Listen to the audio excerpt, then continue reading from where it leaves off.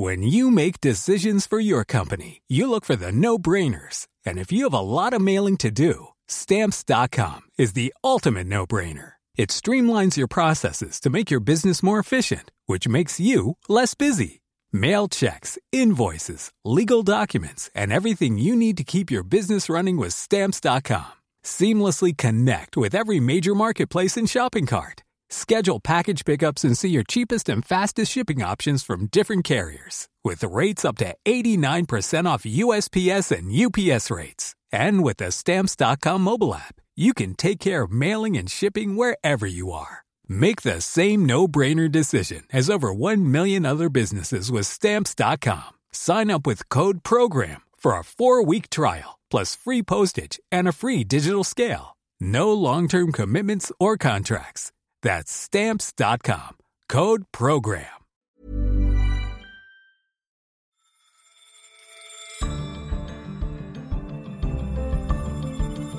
Hello, I'm Philip Coggan, the Economist's Bartleby columnist, and this is Money Talks on Economist Radio. Coming up on today's show, the rise of the compliance officer.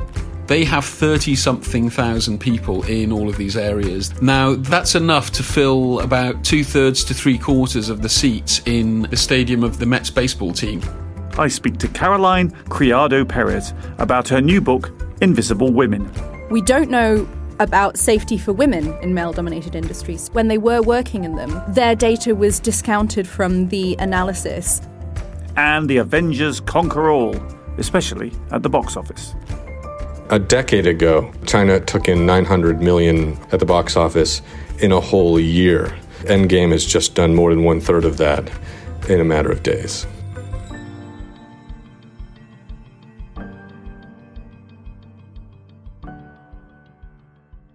First, since a financial crash 10 years ago, one particular job has mushroomed in banks. To the traders, they're the people who kill their fun by stopping them from taking risks. Who are these mysterious people? Compliance officers. The people who are now central characters in finance. They don't generate any revenue themselves, but there are a lot more of them. Matthew Valencia, our Deputy Business Affairs Editor, has been checking up on the checker-uppers. Matthew, why has there been such a surge in growth for these jobs? Well, there's been a particular surge since the global financial crisis. It actually goes back further than that to, I would say, the Patriot Act after 9/11, the September 11th attacks, when America got very worried about terrorist financing. So this is largely to do with things like money laundering, sanctions busting, terrorism financing, and other financial crimes. And that's a big part of it. With that surge in enforcement has come a surge in numbers of compliance people at the big banks. Can you put some numbers on it? It's very difficult to sort of work out overall numbers because banks don't have to disclose this, but certain banks do. So it's possible to sort of get a sense of it. And the sense one gets, and also talking to people in the industry, is that whereas before the crisis you were talking probably about 5% of the total staff at big banks worked in compliance, in control, in internal audit, in all of those sort of areas where you were essentially doing sort of internal policing, legal as well. It's gone up from around 5% to 10, maybe in some banks 15%. In some of the big banks, you're talking tens of thousands of people who are in this area. So if you look at Citigroup, for example, they have 30-something thousand people in all of these areas. Now, that's enough to fill about 2/3 to 3/4 of the seats in Citi Field in New York, which is the stadium of the Mets baseball team. So that gives you a sense of just how many people are in this area. Do you think it may have peaked because the Trump administration is not so keen on regulation as the Obama administration before it? And of course, it's possible that automation may replace some of the numbers of these staffs. That's right. I mean, so we have certain trends that suggest a peak or a tailing off. One is, as you say, the Trump administration and its sort of anti-regulation agenda or the aim to sort of cut red tape. However, we haven't actually seen a great deal of that. And banks say that, there's still a huge number of regulations to deal with. So we've seen a number of large banks that have kind of gone gangbusters in hiring in compliance in the past 5 or 10 years. And some of those like BNP, HSBC, both of which, by the way, were fined very heavily for transgressions involving things like money laundering and sanctions. They've hired many, many people, and they've reached a point where they say, well, we're now in a sort of stabilization phase, or we've peaked in terms of numbers of people and we'll sort of catch our breath and see where we are. And then, of course, as you mentioned, you have this trend towards using more technology. So the hope over the longer term at some of the big banks is that they can reduce the numbers of people that they have to pay for and use clever algorithms instead. But, that's at a very early stage. Is it more glamorous to be a compliance officer these days? Might it be the way even that some executives make it to the top of one of the big banks? Well, you may not make it all the way to the top, but you're paid better than you were 5 or 10 years ago. You're not paid as much as the rainmakers at banks, but chief compliance officers can sort of hit 7 figures in terms of salary. Their teams are paid better. The compliance market has been sort of very hot in recent years. And, the clout of compliance officers, compliance teams is greater than it ever has been. Chief compliance officers who used to be, way back when, were sort of part of the risk or the legal departments, they now have their own independent departments. Some of them, for instance, at HSBC, will report directly to the chief executive of the bank, and we'll also have a direct line to the board via some of the subcommittees. And it's interesting, at some of the banks, again, HSBC is an example, compliance and control issues make up, in terms of the sort of metrics by which the overall pay of the chief executive and the CFO, the chief financial officer, are worked out. Compliance is the biggest single factor. So, there really has been a sea change. Thank you very much, Matthew. Thank you.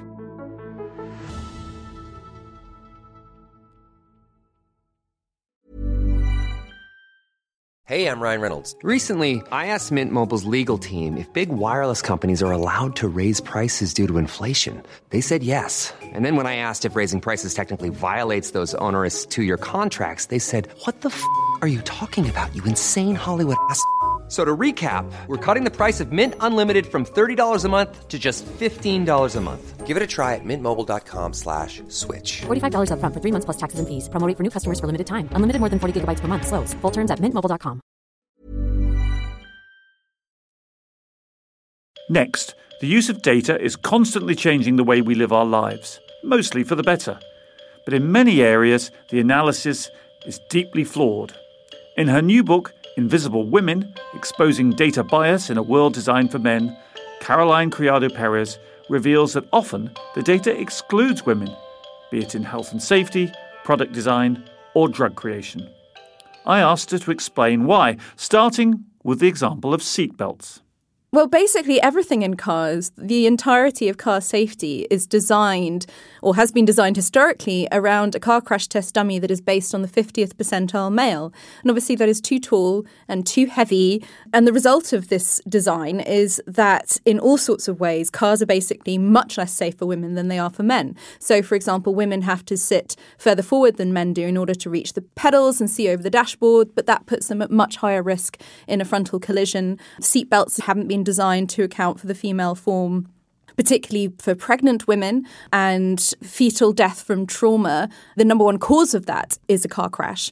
The result of all these things together, things like the seat being too firm and everything like that, is that women are 47% more likely to be seriously injured, and I'm talking life-changing injuries here, if they're in a car crash, and 17% more likely to die than a man in the same car crash. This leads naturally through to other ways in which things are not designed for women in the workplace. So you mentioned protection equipment in construction sites and tools for women who use them. Well, I mean, basically, when it comes to women, personal protective equipment is a misnomer because most of the time it seems it doesn't actually protect women, and in these sort of extreme cases can actually harm them, can be dangerous, things like getting caught in machinery or posing a risk to them because it's too big. So there are stories, for example, of women in the police force where all too often body armour hasn't been designed to account for example, women's breasts. And women report having to get breast reductions, having to end up having physio because of the way that it sits on their body. One woman actually was stabbed and killed because in order to use a hydraulic ram to open a door, she had to take her stab vest off. And similarly, tools, one of the big issues is basically female hand size and grip strength. Women's hands are on average smaller than men's hands, and our grip strength is significantly weaker. And the result is that a lot of tools simply just don't work for us. We can't use them properly. And again, that can be very dangerous if you're working in construction or all sorts of industries where safety is a concern. And that leads to, the central theme of your book really is that women have just not been considered in so many ways and not even studied. And I think one of the most fascinating areas for future development perhaps is what you say about safety and the way that, clearly, for example, miners, the effect of dust in their lungs has long been studied. But for women working with chemicals, those studies have not been done. Well, even when women were working in male-dominated industries, although we know everything about really safety in male-dominated industries, we don't know about safety for women in male-dominated industries. So even if when they were working in them, their data was discounted from the analysis as confounding factor. It wasn't sort of disaggregated off and let's look at how women are affected. They just didn't want to use it. And when it comes to female-dominated occupations, we just haven't really done the research at all. So, for example, we know all about safe lifting levels in construction, but we don't know anything about it for cleaners, for example. And cleaners can lift as much as a construction worker in a single shift. And even though I think it was about a decade ago, a researcher pointed out we hadn't really looked at the biomechanics of lifting together with breast tissues and how that might interact with it. And we've still not done anything on that. So occupational health is absolutely a huge area.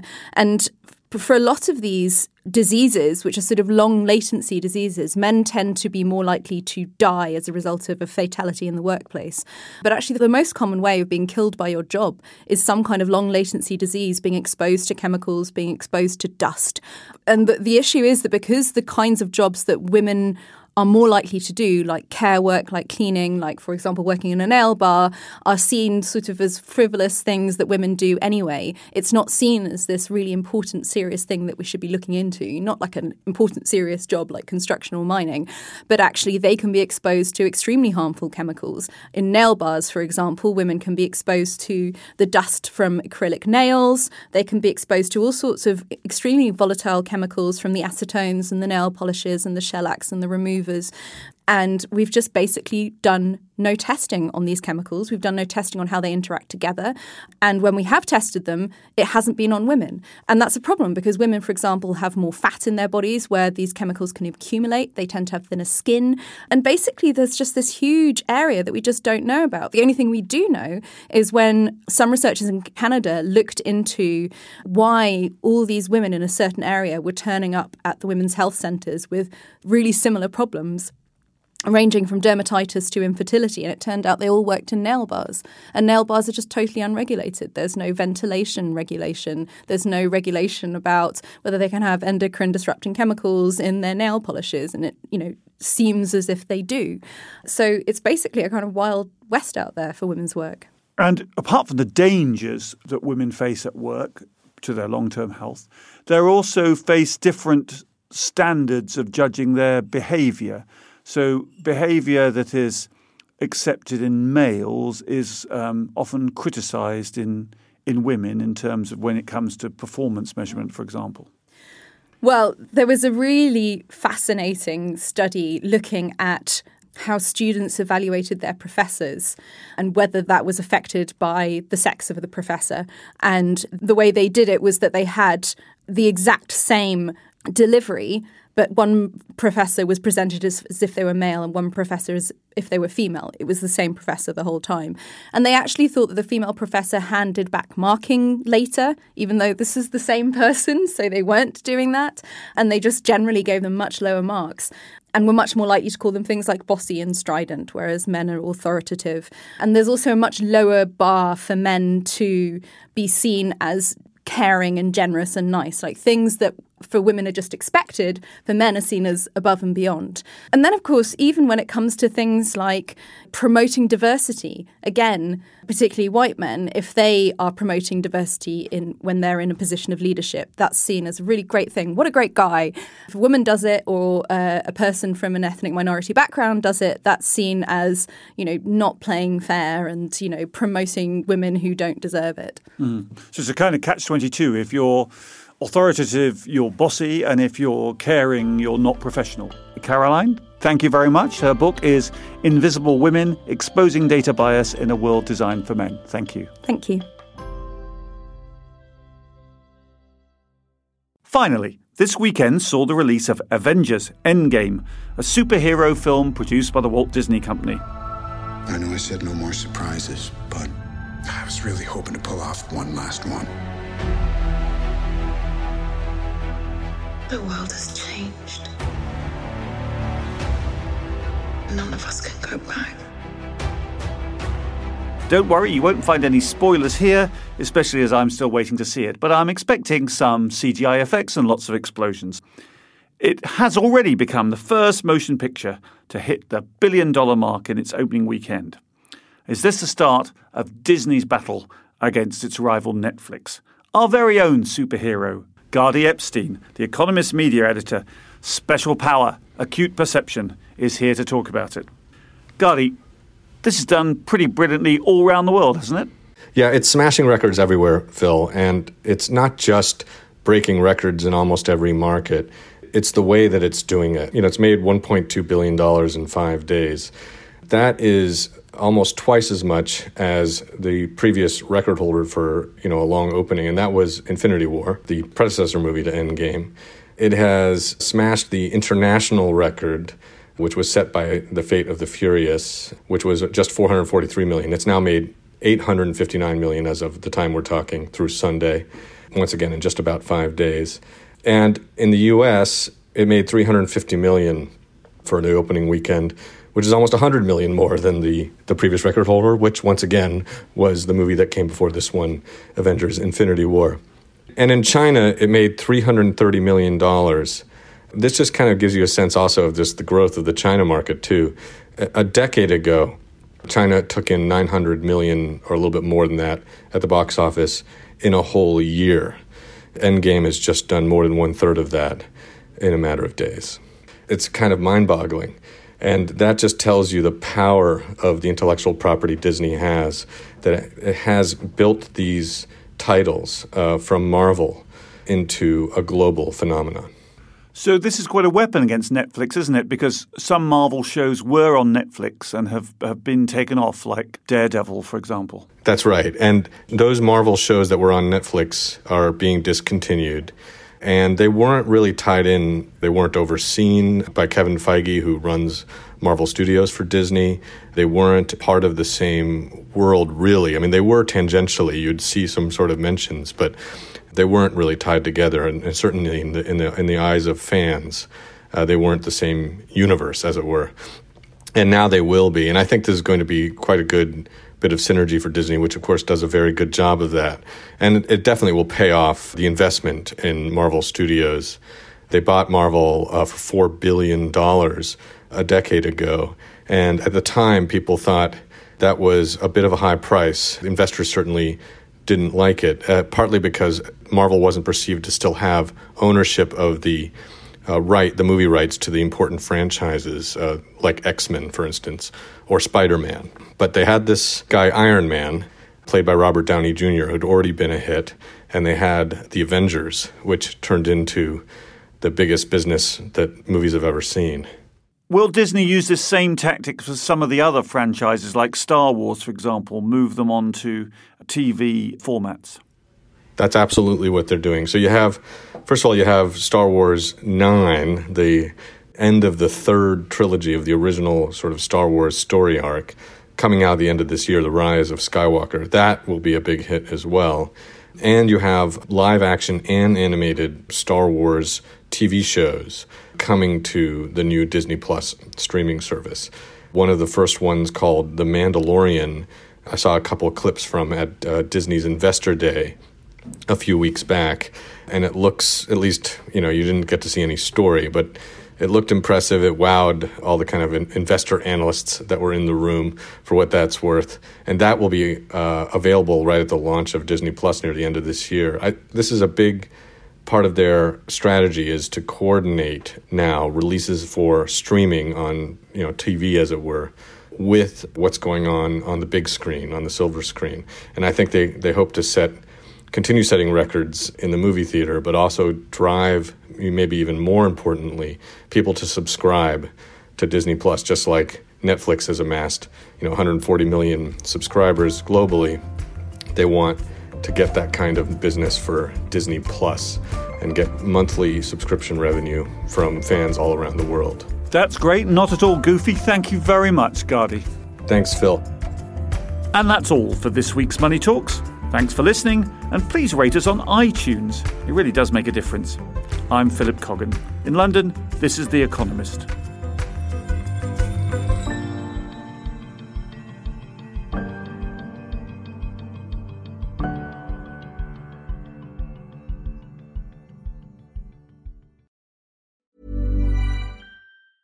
Small details are big surfaces. Tight corners are odd shapes.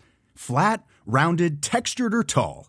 Whatever your next project, there's a spray paint pattern that's just right. Because Rust-Oleum's new Custom Spray 5-in-1 gives you control with 5 different spray patterns.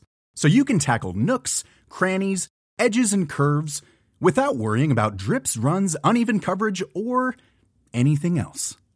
Custom Spray 5-in-1. Only from Rust-Oleum.